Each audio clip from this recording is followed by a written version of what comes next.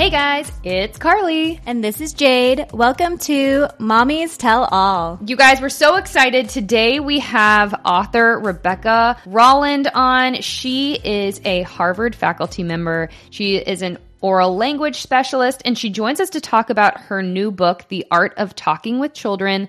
She is a mom, an expert at communicating efficiently with children of all ages and helping adults and their kids connect better. Her book breaks it all down into a science, making it super easy for us, and she provides the best way to help our kids become independent, kind, and happy. It's just by talking with them, you guys. So let's join with Rebecca right now to talk all about it. Hello, Rebecca. Thank you so much for being with us today. We're so excited to dive in on this topic with you. I feel like so often we think about having, deep conversations with like our spouses or our friends or other adults, but we don't often think about having deep conversations with our children. You are here to explain to us how that is so crucial and important for their lives as well as our relationships with them. Can you talk about the importance of having conversations with our kids and the power it has over our overall relationships in our lives and their lives? Yes, definitely. So I've been just so excited. I've been involved in the world of conversation for many years as a speech pathologist, but now also as a parent. I have two kids who are 5 and 10 years old. So I've seen the power of conversation both professionally in my research, but then really, in my own life. And what I've seen so much is that this conversation is just so powerful to build bonds with kids and to build their skills. So we don't often think about kind of our everyday conversations, but they're really some of the most key things we can do for our kids. Yeah, it was interesting. You had this conversation with your daughter. I guess you said she was 4 in the conversation when you were talking about like ancient Egypt, and she was talking about the mummies and were they before and where were they exactly. after. And it's so interesting because I feel like kids do start asking questions like about death and stuff. And we we don't have all of the answers. And I loved that you asked her, like, what do you think? Like, where do you think you were before? Where are you going? And that's kind of what I did with my daughter when she started asking questions. It was just, when I read that, I was like, oh my gosh, I'm going through that same type of thing. It was really interesting because you said it was like so impactful because it was one of the first conversations you really remember having that you were both like, very involved in. We have really young kids, but I mean, also even teenagers. We all need to have conversations with all these children, but where do we start?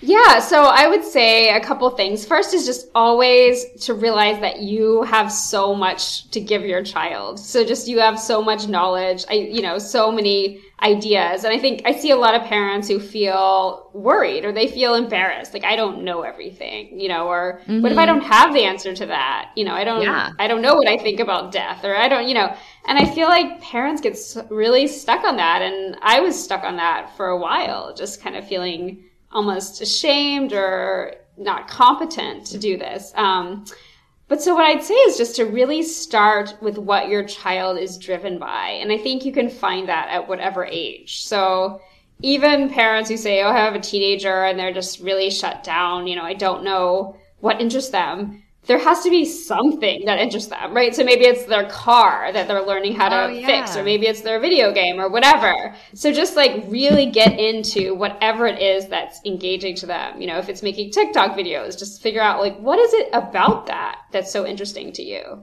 It reminds me of, I saw someone talking about how to get your child to talk about school, because often we're like, how was school? And kids are like, good, fine, what, I don't know. And how to like start asking like provoking questions, like, who did you sit at lunch with? Like, I always ask my daughter that. Or like, what was your favorite craft you did today? Did you color? Like, what colors did you use? And then she ends up always like opening up and telling me all the like little things she did at school, or if she got in trouble because she was being too loud, or things like that. She ends up opening up. So it's like, it's sometimes thinking, like you said, of like the things that they like. Because I know my daughter loves, she loves me checking her lunch to see if she ate it all. She like gets so proud of that. So I always ask her about lunch and who she sat by. And then she loves crafts. So I always try to ask her about like, what was your favorite craft you did at school today? She's 4, so she goes to preschool. So that's like her level, but I love that because I actually have a 5-year-old too, and so I was very similar age, and that's kind of what I mean about being so specific. So I love that you're diving into what she's interested in, and you're super specific. I think people don't really realize, but the questions like "How was your day?" or "What did you do at school?" are actually really vague. You know, we think they're just typical conversation, but it can actually be hard for kids to answer. Overwhelming, especially when kids are tired. So they've had the whole day, and then you say, "How was your day?" and they're just like, "Oh, I don't know." You know, I mean, and even for us, if I was going to say, "Well, how was my day?" It's like, well, I had this thing to do that was fun. I had this other thing that wasn't so fun. This other thing was boring. You know, it's a whole collection of things. So I think to actually realize that and to dive in, like my son loves to talk about, if he had a consequence or if anybody had a consequence, because I guess they give him consequences if something, you know, they talk to them if something goes wrong at school, and he thinks it's really funny. So, you know, even something like that, like what is funny or interesting to your child about, you know, about their day? I think to start there is perfect. You write about rich talk, and I would love you to kind of go into that concept of what rich talk means. Yeah, so I really think about rich talk as a way in to have really meaningful conversations with your kids. Over the years, I've had so many parents who ask me, you know, we talk a lot about showing up with your child or being present with your child, but I don't really know what that looks like. What does that sound like? You know, it just feels like, well, that's good in theory. And so rich talk was really my way of pulling together all of what we know from the research and what I know is sort of doable as a parent, and thinking about how to have the most meaningful talk with your child. So I put down the 3 ABCs of rich talk, I call it. So A is just called adaptive, meaning that you're kind of going with the flow of your child. So if your child's in sort of a talkative mood, you go with that. If your child is really quiet, you kind of match that style also. So that's the first. B is the back and forth. So you really, I think about not talking to your child or at your child, but with your child. So it's all about, you know, the pattern, sort of like the back and forth, the silences, the listening from both of you. And I think we don't always think about that with kids. It tends to be kind of like a one-way stream. And the C is just the child driven. So that's kind of what I talked about before, but it's just so powerful when you can really get in with what a child is engaged with at the moment. So not even like age and stage generally, but like actually at this moment, what is this child really interested in? Mm-hmm. And that's where you can get some of those big ideas too. Like with the mummies, that's my daughter was really interested in this one exhibit. And that's kind of where that all started. My 2-year-old's really into trucks. He says like, oh, this is a truck and it crashed or something. And you were like, oh yeah, well, the truck crashed because you took this other truck and you crashed them together. And now like, how do we put it back together? Can you show me how? Like, and I thought that was really cool because it just shows that you can have these conversations like super early. It doesn't have to be when your kid has a full vocabulary.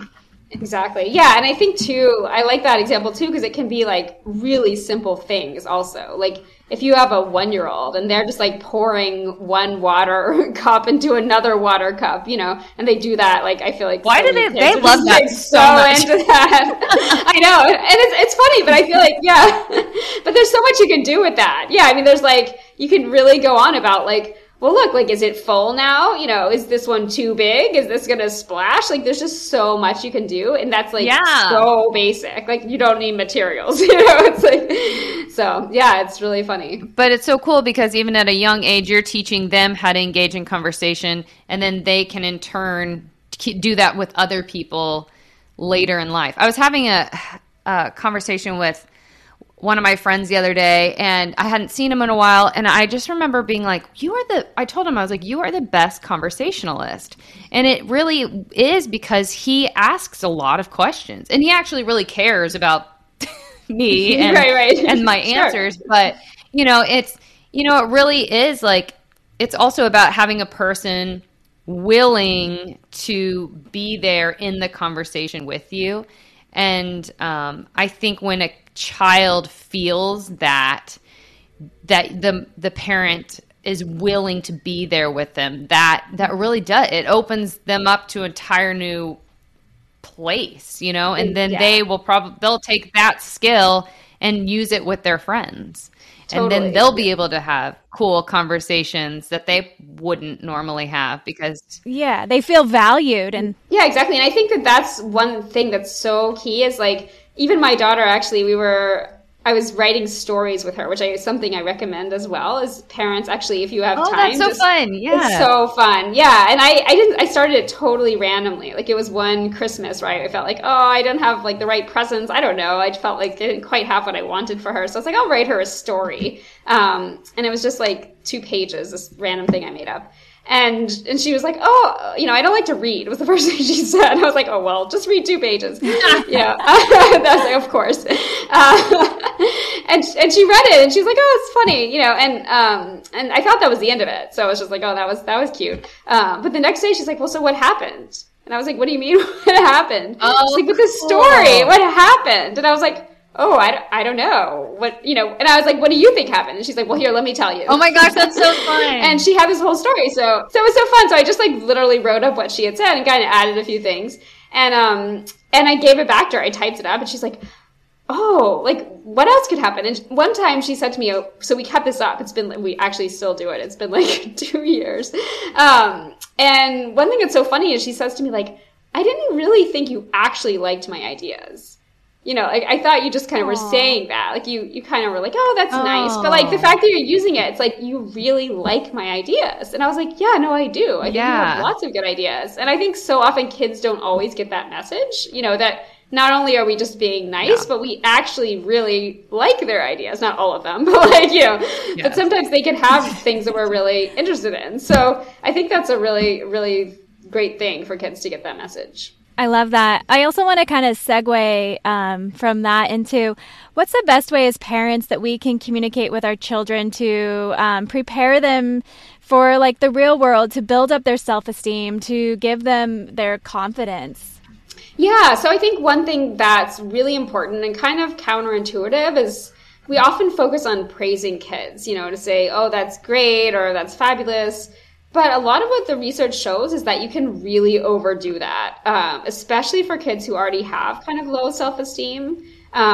What they call overpraise, when you're saying like, oh, that's just super fabulous or whatever, it can actually make their self-esteem lower because they feel like you're judging and you're the one they come to for advice about like, am I good? Am I not good? So really what's more important to do is to kind of turn the judging over to them. So you actually, rather than saying, oh, I like it or I don't like it, you can really ask them questions like, well, what do you like about it? Or, what was your favorite part? And also focus just more on the effort that they put in. So if they do really want feedback, to say like, oh, it feels like, you put so much time and energy into that. Like, I love how much you really dedicated yourself to that if you do want to give feedback. So rather than focusing kind of on the product, to really focus with them on kind of what was the process like and giving that judgment over to them. I've seen that in so many kids because I don't know if you've seen this, but so many kids are coming to you saying, well, what do you think? Like, here's my drawing. What do you think about it? Oh, yeah. Every second of every day. Yeah, for sure. Exactly. So, and I'm definitely not saying like, oh, never say like, I like it. Sure, you can like it, the drawing, it's fine.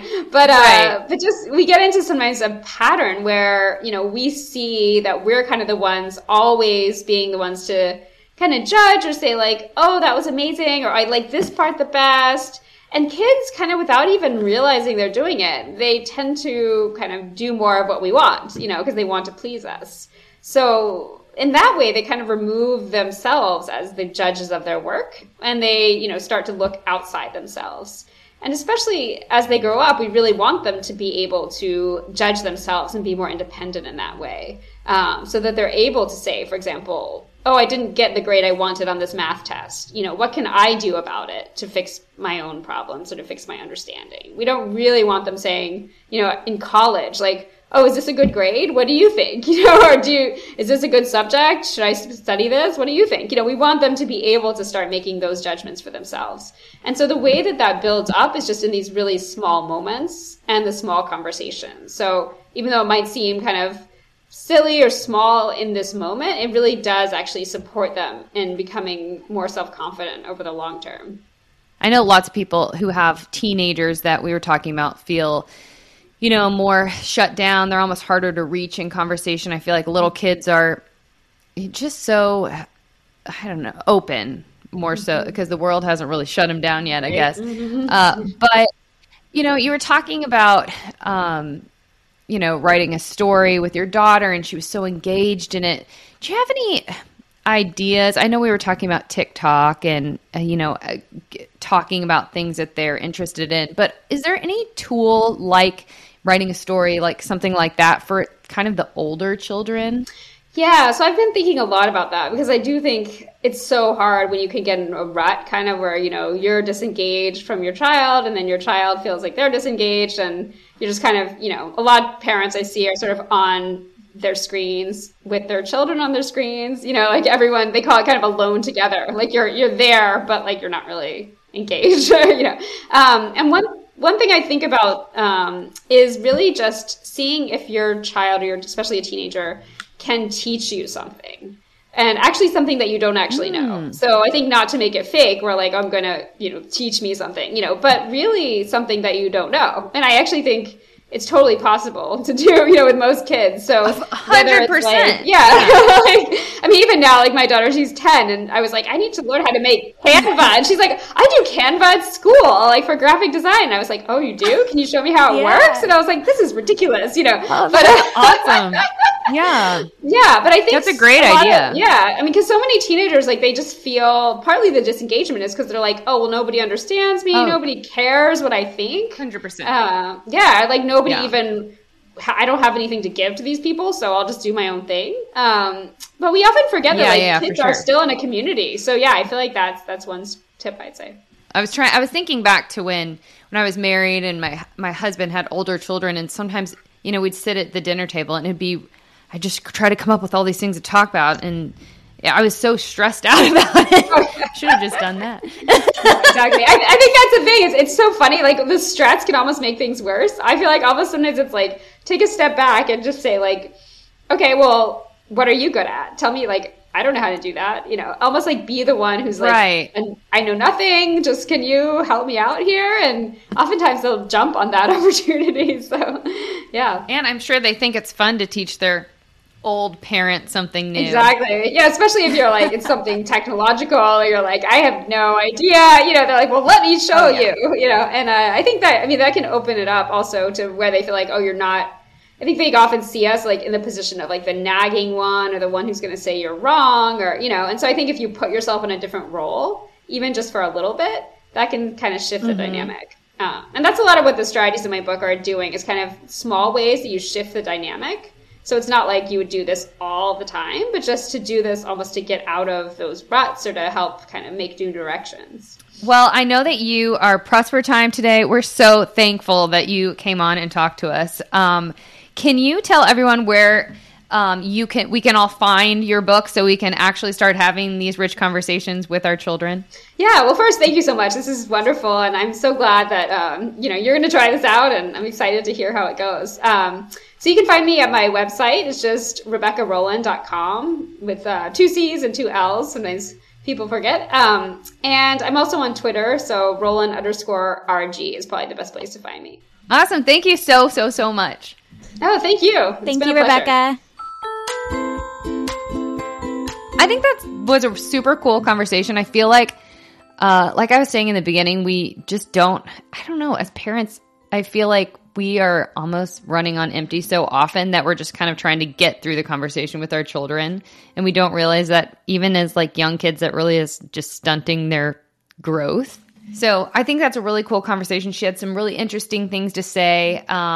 And in her book, she gives some really, really cool tips and tidbits, obviously, that she didn't have time for on here today. But everybody should check out her book. It's really, really interesting. And I feel like you'll be a way better conversationalist after you read that and more in touch with your children. Yeah, I always go back to thinking about like my childhood, and my parents, we never really had a lot of in-depth conversations about anything, which also because we didn't have in-depth conversations just about like the little things in life, we never had in-depth conversations about like the bigger milestones. Like I remember like getting my period and my mom never having like the like talk with me about it, and I felt so like overwhelmed, afraid. Like I was very scared of it. Yeah, it's super scary. Didn't know how to even like ask my mom for like feminine hygiene products. And I felt almost like ashamed of it. So even like we'd never had that foundation of little talks to talk about even like the big things. So I just think about my childhood, and if my parents had just like had more just like conversations where they sat down and listened and asked questions, how much like that actually would have made a bigger impact on myself. So I find it all really fascinating. Yeah. How it just kind of opens like those doors for like she said, it can just be little moments, but how it prepares you as children for like the bigger moments. I feel like in both of our cases, lots of things were like brushed under the rug. There weren't a lot of conversations happening. I remember talking with Evan and like his kids sometimes, and he wouldn't ask like questions that I would have asked. And I remember thinking like, when my kids are older, I'm asking that question. It's weird because my mom with my children, she's so good at asking. She's the best conversationalist. Like she really is. She just sits there and like talks to them and all the things. And I'm like, I feel like I've kind of learned from that, but I don't remember growing up that way. So I don't know. Maybe it's just with my grandchildren, she's different, or maybe it was different just with little kids, and then the things you talk about get like more intense. I feel like sometimes people just don't really know how to talk about those things. Right. I also do think grandparents, which is like why grandparents can be such a blessing, is they have the ability to be more present when they're around. That's so true. They don't have the burnout. That's you know what so I mean? True, yeah. Like we're carrying the plates, the mental load of all the parent things. Mm-hmm. And grandparents just get to come over and like cherish and relish in the moment with their grandkids. No, you're so right. You know? Where we're like so burnt out. God, I don't know. This week I've been like, Mom. My mom's actually coming here in like an hour. But it definitely is hard to be present when you're in burnout mode, for sure. I think that's like the thing. You can take what's applicable to your life. You know, she gave some really great tips. I liked the ABC. Yeah. And you can take those and you can seize those moments, you know, and apply it to your relationships with your children. You know, you don't have to have stimulating conversation 24/7, but there are moments where you can be like, oh, I can plug this in right now and maximize this moment we're having. All right. Well, you guys, thank you so much for being with us. Be sure to check out Rebecca's book. We are so happy to have you guys with us, have you guys support. And we will be with you next week with another really great in-depth conversation. See you next week.